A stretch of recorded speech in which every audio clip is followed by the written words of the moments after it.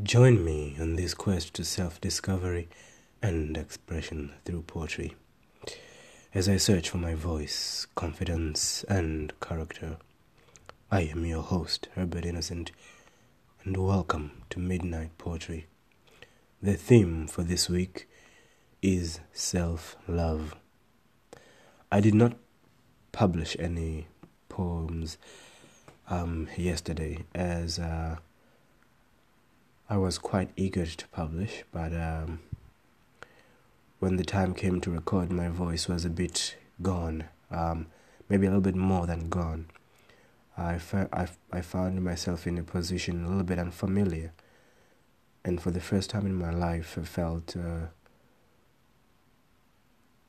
felt like my voice was taken away, and not being able to read poetry felt like somebody was trying to suffocate me.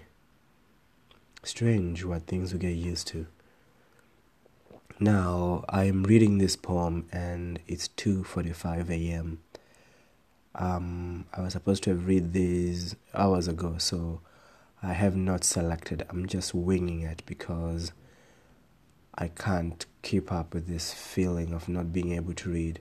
See, I've found this new freedom in reading poetry. It's a feeling as I struggle to understand what the author is saying. See, unlike other emotions with poetry, you have to work for it to get it, reading it several times. Now, I have not practiced these poems I'll be reading, and they'll be published as different episodes. However, the next 3 or 4 episodes I will read have not been practice, so it's just going to be a reading rather than a performance per se, but I hope it will still be able to capture the emotion. And because I've not practiced, I have no idea what the author is saying, nor do I know what the next poem, even the poem I'm reading now, which is Love by Kahlil, that's Kahlil Gabriel, is that Curly? I don't know. Anyway, it's an older author from 1883 to 1931, so we are talking pre my grandparents here. But yeah, I will be reading this poem, and I have no idea what it's about.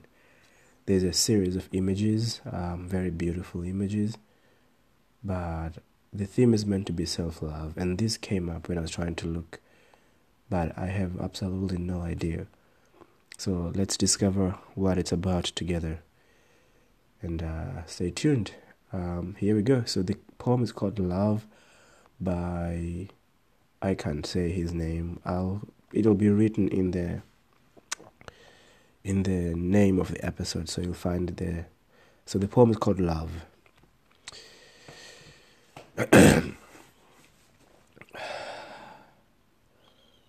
They say the jackal and the mole drink from the self-same stream where the lion comes to drink. And they say the eagle and the vulture dig their beaks into the same carcass and die at peace, one with the other, in the presence of the dead thing. Oh, love, whose lordly hands embridled my desires, and raised my hunger and my thirst to dignity and pride. Let not the strong and me and the constant eat the bread or drink the wine that tempt my weaker self. Let me rather starve. Let my heart parch with thirst. Let me die and perish, ere I stretch my hand to a cup you did not fill, or a bowl you did not bless.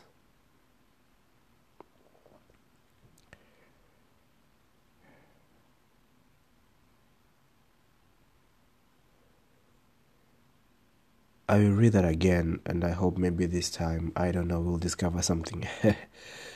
Okay, here goes the poem. Love. They say the jackal and the mole drink from the self-same stream, where the lion comes to drink. And they say the eagle and the vulture dig their beaks into the same carcass, and die at peace, one with the other, in the presence of the dead thing. O love, whose lordly hand has bridled my desires, and raised my hunger and my thirst to dignity and pride, let not the strong in me and the constant eat the bread or drink the wine that tempt my weaker self.